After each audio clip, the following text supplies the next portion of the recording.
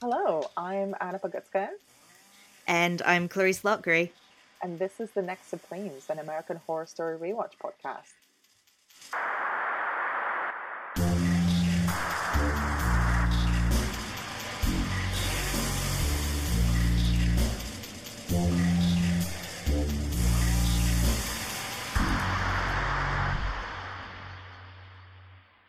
In this episode, Sister Satan, Dr. Arden, and the Monsignor form an alliance, and we find out Bloody Face's backstory. I really love that Sister Satan is a thing now. We said it I in a joke, know. and that was the character's name. It is just officially, it's canon now. Yes, All other American Horror Story fans, you have to get on this bus. This is the get on the train, get on the bus, the train, get on the the murder bus. the motor bus. Get on the motor bus with us because she's called Sister Satan now. That's just how it is. If this makes it into the AHS Wikia page, I will feel complete. Well, this is our entire ambition with this podcast, right? It's just to Yeah, earn a mention on the American Horror Story Wikipedia page. exactly. If someone if the admins for that are listening or ever listened to, this is canon. We're creating an extended AHS universe here. Yes. Let us be admins, please. So we're back onto fun AHS. We've got Bloody Face, we've got Nazi doctors, we've got Sister Satan, and we're over the two-part downer episode that we were discussing over the last 2 weeks. So shall we start with Bloody Face's storyline? Because we get Yes. the present day setting, where the multiple bloody faces that had murdered Adam Levine and Teresa, which is Jenna Dewan's character, and I still refuse to give Adam Levine his character name. He should have been eliminated a lot earlier. But anyway, I digress. They're all massacred and strung up by the real bloody face in the present day, who alerts the police, and then we also get quite a lot of insight into OG Bloody Face, which is Dr. Oliver Threadstone. What did you make of both Bloody Faces in both timelines? Well, okay, modern day Bloody Face, I feel like still quite elusive. Not sure what's happening there because we're guessing it's a different person, and it's Mm-hmm. not just like an elderly. We're guessing it's not just like an elderly Dr. Thredson, just still still killing away Who many knows? years later. Who know? I mean, who knows? Who knows? I would say, yeah, Dr. Thredson. It's a bit of a red flag. I don't know. A bit of a red flag? You mean the Many. dungeon was not a red flag enough? It's like every red flag. I mean, I. The croque monsieur that he made look good though, so that's one thing in his favor. Makes a great croque monsieur. Everything against his favor, the killing, the mommy issues, the skin mask, The diplomats. the misogyny, the violence, the yeah, is I feel like this episode is really like intense in terms of the amount of things that happen, Mm, especially with Bloody Face and this sort of entire character arc just comes crashing down into this one episode where it's kind of like psychological profile overload, I would say. mm-hmm. Yeah, there's a lot of self exposition by Bloody Face about what makes him Bloody Face and kind of him psychoanalyzing himself and what made him the way he is. I quite enjoy it because it kind of is all wrapped up in bullshit, but it's also enjoyable. I love a serial killer who chats, Yes. which is a strange sentence to say, but I think, to connect this to something like Mindhunter, the David Fincher Netflix series, which was all about the origins of criminal profiling at the FBI. One of my favorite characters, which is based on a real life person, there is Ed Kemper, because he just talks about himself all the time. And Bloody Face in this episode is giving off big Ed Kemper vibes, where he just tries to make himself very interesting and kind of explain away why he does the things he does. Yeah. It's good to know at least, like, if I'm gonna die, just at least explain to me what's going on here.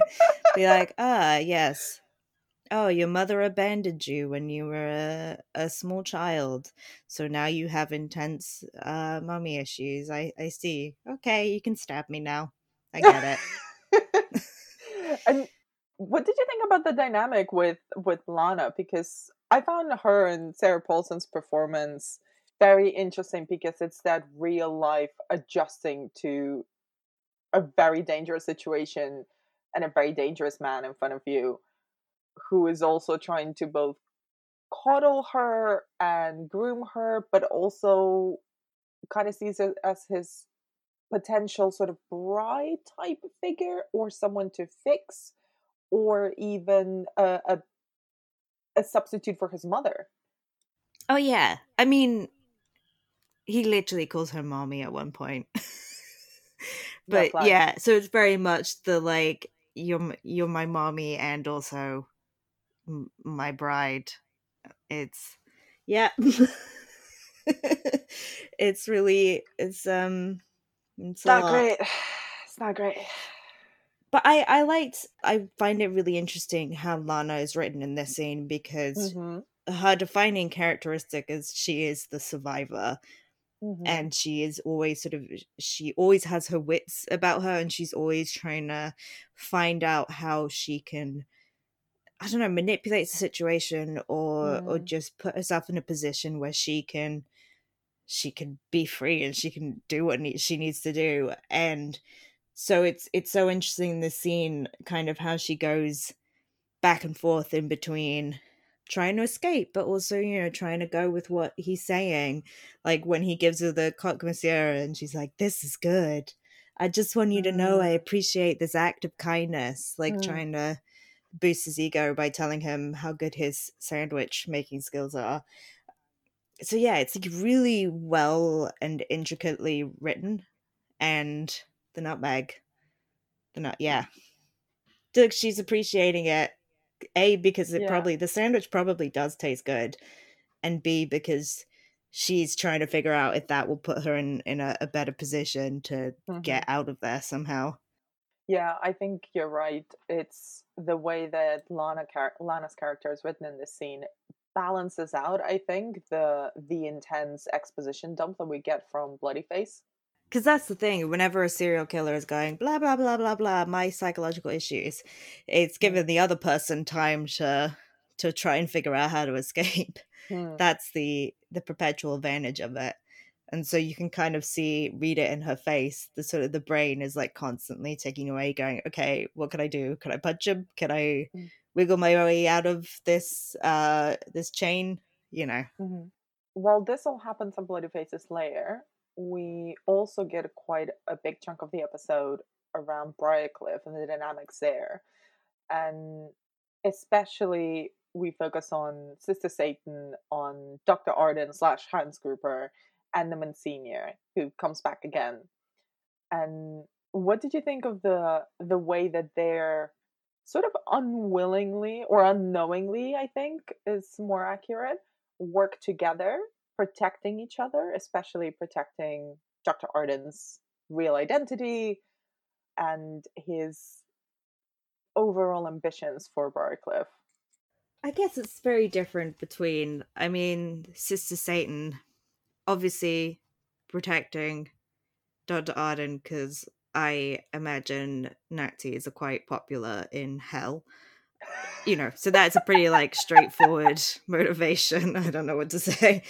But I feel Yeah. like it's a lot more it's interesting with the Monsignor because Mm, he's an interesting character in terms of, I don't know. I hate him like maybe the most out of all these. I mean, Dr. Arden is the worst, but there's something about mm, the Monsignor I really hate because it's that. he's so weak. He's such a weak character because he's so like slimy and wormy and just trying to like get his position, his fancy position with the church, Mm, to the point that he would get himself embroiled in this situation in which he has literally, yeah, protected a Nazi mm, doctor, and and he discovers what Dr. Arden did to Shelley in the mm, hospital, and instead of doing anything about it, he kills Shelley mm. just to cover up the crime so that he won't get found out and he won't lose his precious standing with the church. Like, it's so ugh. He's gross. Yeah, and I think it's interesting that he's sort of pitted with and against Dr. Artem because he is just as bad, but just in a more subtle way, I think. And that's what makes him slightly grosser because it's a bit more insidious. It's the idea that because I think I mean, we're, told through the show that he genuinely believes that he is doing good work for people, that he's helping people, and that this is sort of all a means to an end, and that he can kill someone, but he's still a good man, and he needs to be in a position of power because he's a good man and he can do good things. So it's that conviction of him actually being on the right side of morality that makes him blind to his own actions and his association with Arden, which in turn makes it incredibly gross.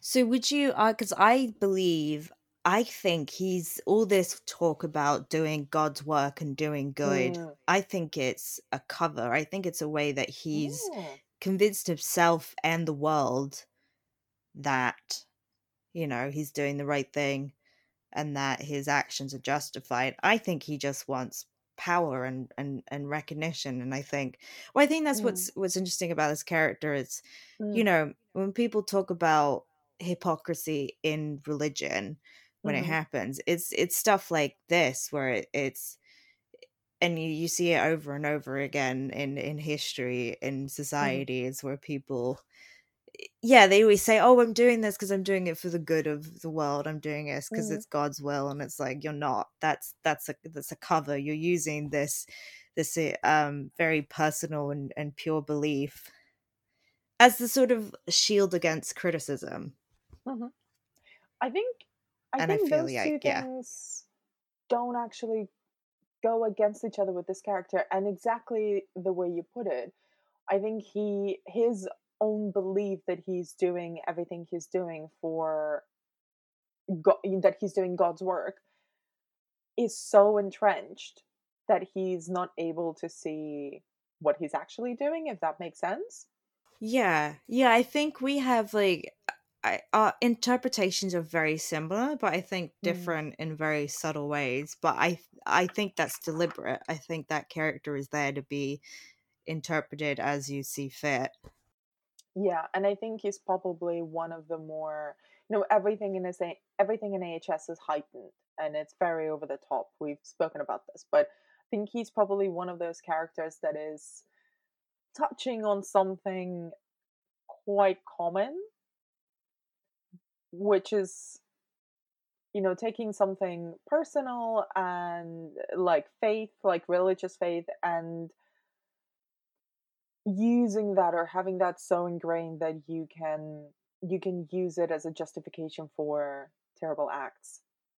And I think we can see that kind of, HS is presenting it in a really heightened way, but you can see that in everyday life with people, and that's the relatable, not relatable, that's the scary aspect of it, I think.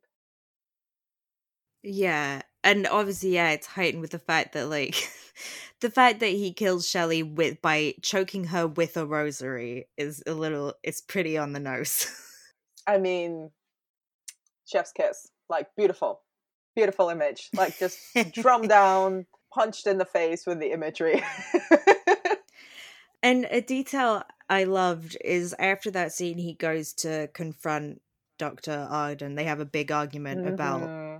what Dr. Arden's doing. And the way that he greets him is he storms into the room. He takes his rosary and he like slams it onto the record player and smashes the record. It's like, It's what do you think your rosary is? Like, why is it suddenly become like Wonder Woman's lasso of truth? I thought it was more like it's like that scene in every single cop movie where the rogue but talented detective sort of slams down his badge and his gun on his lieutenant or superior's desk, and it's like, I'm gonna go rogue and just finish this mission by myself. True. I'd understand that if he slams the rosary on the desk and was like, I'm laying down the religious law here. But the fact that he comes in and smashes the record. No fun for you, Nazi. Like like it's such I just find it's such a weird little acting detail for me. But I enjoyed it. But I was like, this is really weird. Who decided that? I wonder if that came from Joseph Fiennes. Maybe. I don't know. Did he go to RADA or something? Some prestigious acting school? No, like, this is what my teacher taught me. Smash things. Dramatically. To make a point. I think Rafe went to RADA, but I don't think Joseph did. Oh. Disappointing. Okay. Sorry, Joseph. What did you make of their conversation? Like, I feel like it's a bit late for the Monsignor to be mad about anything. You just killed somebody. Like, you're in this now. And I just feel like, why are you storming in with your rosary smashing things? I just this is why I really dislike this character. For him to act as if he has any sort of moral superiority in this room right now is a bit it's too hypocritical for me.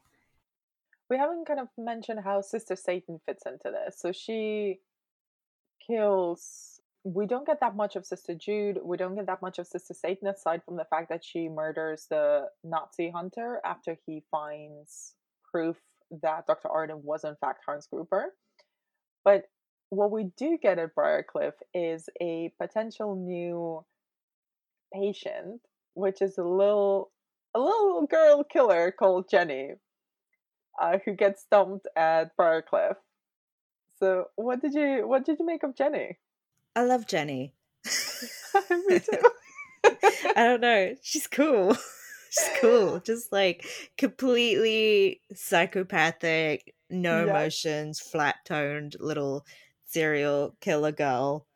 It's obviously reminiscent of someone from pop culture, but I will hold on to that for our. I really loved her deadpan delivery, which she does twice in the episode. So when we first see her kill a little friend of hers in the woods, and she's questioned by the police, and she's like, I tried to stop him, but he was bigger, he was tall, he had a beard and a brown jacket. I was like, babes, ideal man, but fine. But it was the man with the beard. He said it's always a man with a beard. Moved, he would kill me. I love it. She's not even trying. I know. She's like, it's just me. No, not me. Not. I'm holding the scissors. It's not me though. Because she knows she's a cute little girl. That's what I love it. She knows her power. She's like, I'm an adorable little girl. I can literally put no effort into my cover story and everyone's gonna believe me. Like, you go, Jenny. Well done, Jenny. Also, do you know what? Like, well done, Jenny, because her mom dumps her in an asylum, and then when she goes back to him, she literally murders her entire family. I mean, that was just gonna happen, wasn't it? if you have a little tiny serial killer girl and you're like, what should I do? Oh, betray her in the worst possible way so that she would definitely kill me if she had the chance in the future. Okay. So, Yeah. not to victim blame, but I don't know what the mother expected to happen. Yeah, I mean, truly, if you think or know that your little girl is a tiny killer, maybe if you're gonna betray her, move. I'd suggest just move towns, potentially states. And also, like, children's hospitals exist at this point in like, could you not? I was going to say Google it, but Google did that not was exist. that's Could probably you difficult. not go to the library and, I don't know, look up children's hospitals in your little hospital book? Like, the fact that she just dumped her in the first place she could think of As a, is, I I don't loved know. in Again, her interaction with Sister Jude, where Sister Jude is like, one of my big ambitions is to have a children's ward at Briarcliff. I was like, really, your ambition is to put children in a mental institution? That's your ambition, Sister Jude. yeah, especially your like uber goth like nightmare place. Like, really? You want to put kids in this place? Okay. Anyway, is there anything that happened in this episode that we haven't covered? No, I think we've covered everything, right? I Okay. will say Yeah. just some of the camera work in this episode is insane. Wi- It's just like, you know, when Dr. Thredson's like being all bloody face yeah. and the camera's like blah blah blah blah blah. I Yeah. don't know, it's just like shaking all over the place. Like, I can literally see the cameraman on set just like putting the camera in jello and just see, letting it go. It's interesting camera work in this episode. Yeah, and there's like an upside down shot when between him and Lana that I found very oddly beautiful, and probably the most subtle out of that scene, where everything is quite jiggly and kind of very, very intensely trying to be weird. I was like, no, I get it. I get it. They're in a kill dungeon. He's made her a sandwich and literally lecturing her about his severe mummy issues and how he wants to both find and kill and fuck his mother. So we get it. It's weird. Yes. Oh, should we also mention the fact that Dr. Arden reveals why he's doing the experiments, which I found interesting. Go Well, on. interesting. I don't know if that's the right word. um, but he was saying because when the Russians launched their missiles, like, we need to evolve the human race so that they survive the atomic blast.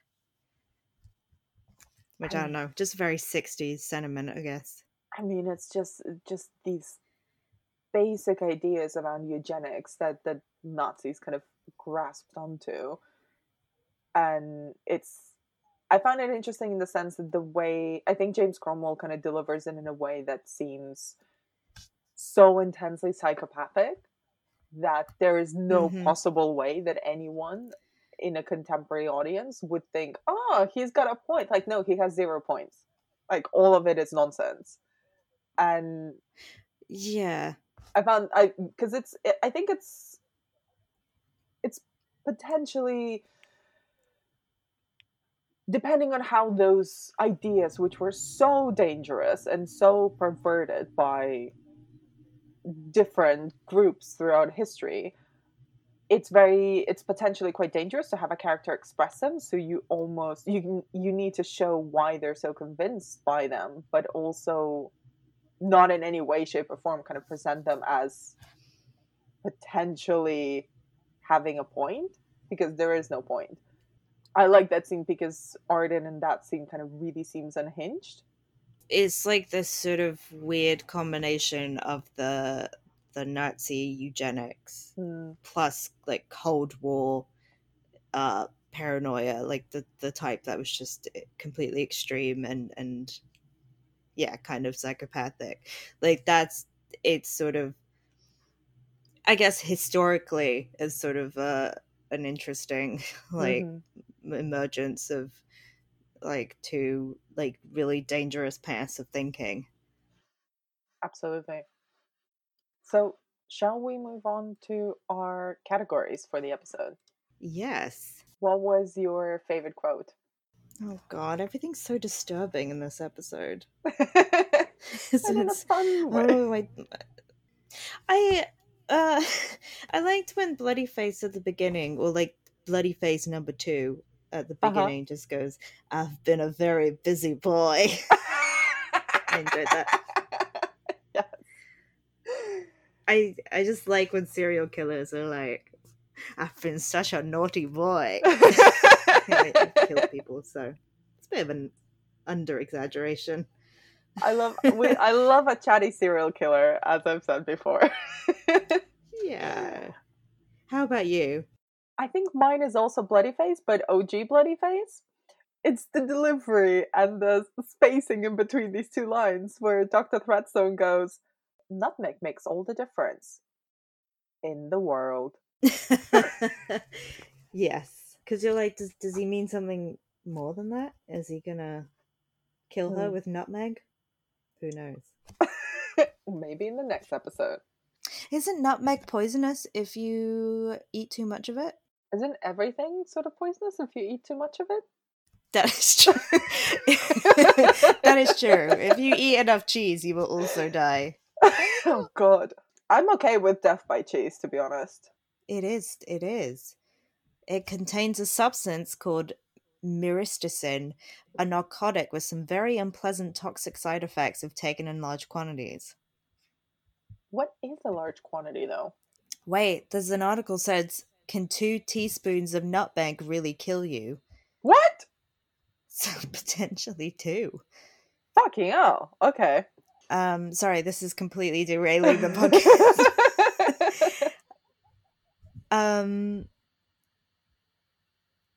Okay. How much is considered toxic? Around 1 to 3 nutmegs is a toxic dose. That is not that much. It's not that much. Yeah. So be careful.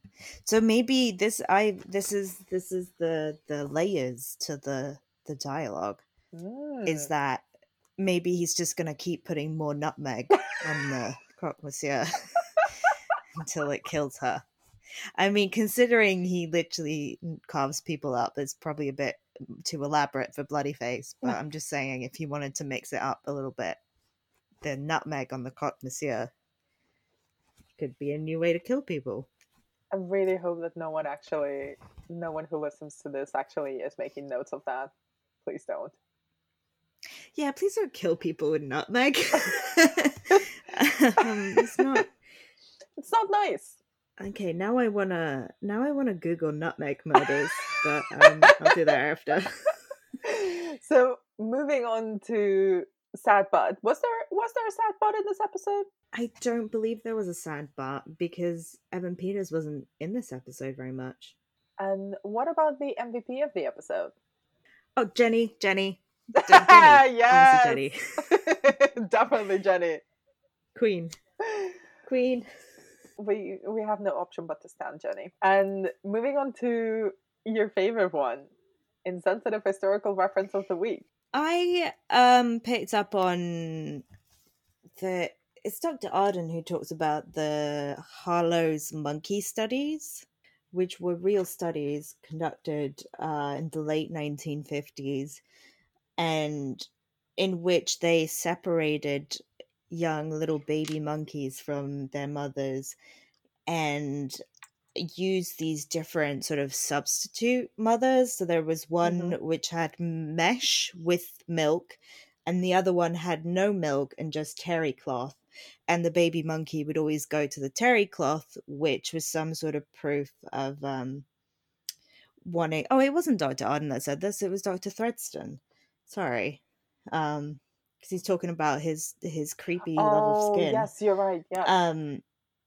Yeah, because he's just going on about skin for ages. He's talking about these monkeys. And yeah, so that was a real experiment, and there are videos of it on the internet, and they're actually really distressing. So I would Oh. not recommend looking them up because it was like really horrific animal abuse of like ripping these very, very young little baby monkeys away from their mothers, and they would like deliberately try to scare them and like put them Mm. in really distressing positions to see how they would react, because like a child's reaction is to automatically instinctually run to the parent figure or the mother figure. But yeah, it was really horrible. So it's just like a lot of like very, very sad, distressed little baby monkeys. Yeah, it's really horrible. That is horrible. So pretty insensitive, I would say, to bring that up. For your stupid little monologue about skin.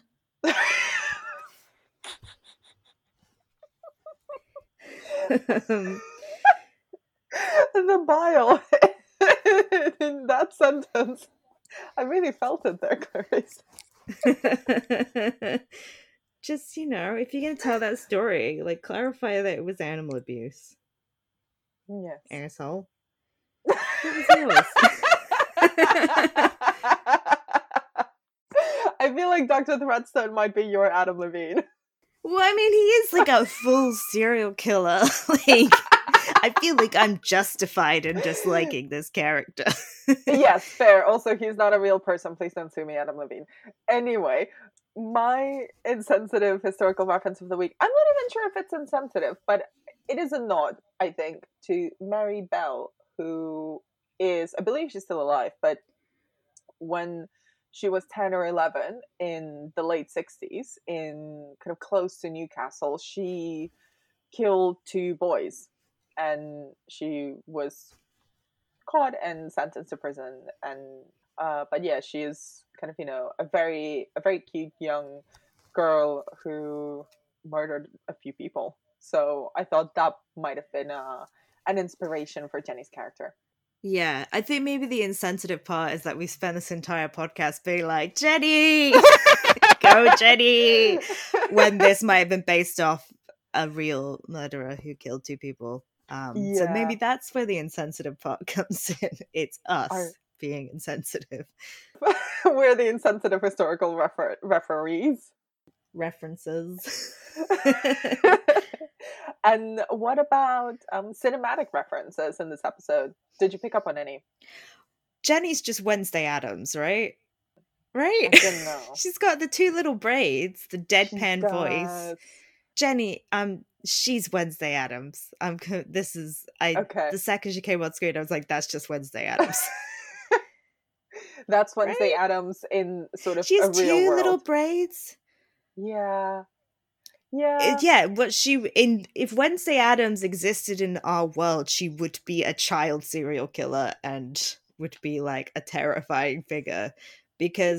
But in the Addams Family universe, it's like cute. It's like, she keeps killing people. Cute. In real life, murderer. It makes total sense, and you are absolutely correct. But also, I refuse to accept it because I love Wednesday Addams, and I don't want to think of her as a deadpan serial killer. Yeah, but it's okay, because like in the Addams Family world, it's like different rules, right? I picked up on perhaps a nod to Psycho. Ah. In the scene where a patient is looking at through a little peephole in a little sort of cubby or in between part of the walls, he's looking at and masturbating to Sister Satan. Which, the iconic imagery of the peephole and a weird dude masturbating while looking at someone through a peephole is very much Psycho. Knowing that Ryan Murphy is such a cinephile and so in love and so knowledgeable about classic Hollywood films, I'd imagine it might be intentional. Yeah, I think you're right. That's a really good spot. I just want to point out, and this makes it so much better, is the fact that the patient that is looking through the peephole and wanking is Hiram Lodge from Riverdale. I knew I recognized him from somewhere. Mike Consuelos, oh my who plays Hiram god. Lodge. Mike Consuelos is a weird masturbator in American Horror Story. That's such a... Of course American Horror Story and Riverdale would be connected. Of course. That's amazing. I love it. I love it. I spent the whole episode being like, who is this guy? I've seen him somewhere before. Riverdale. All roads lead back to Riverdale. They truly do. Um, this is what we're doing after the American Horror Story podcast. Is we're doing Riverdale podcast, and it's going to last for 5 years because there's a million episodes of that show. mate, I can't. Like, I love Riverdale, despite every bone in my body telling me it's shit. I keep watching it. Oh yeah, I'm the same. It's like you're watching it. That's the great thing about Riverdale. You sit there and you watch it just the whole time thinking, this is so bad. This is so bad. Who was writing this? Why is this happening? But then you just keep going. Yeah. You can't stop. Well, what can we expect from the next episode? In the next episode, we meet the Angel of Death. You should be excited because it's exciting. It's exciting. Yes. We'll be back next Wednesday with another episode of American Horror Story Asylum. In the meantime, send us your thoughts on Twitter. I'm on @ClariceLou. And I am on Anna Demented.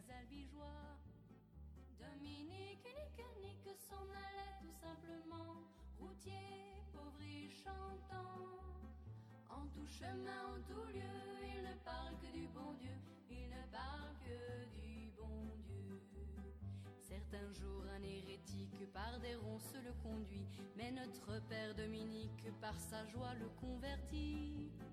Dominique, nique, s'en allait tout simplement, routier, pauvre et chantant.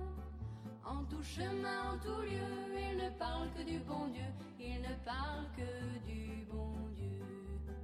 Ni chameau, ni diligence, il parcourt l'Europe à pied, Scandinavie ou Provence dans la sainte pauvreté. Dominique, nique, s'en allait tout simplement, routier, pauvre et chantant. En tout chemin, en tout lieu, il ne parle que du bon Dieu, il ne parle que du bon Dieu.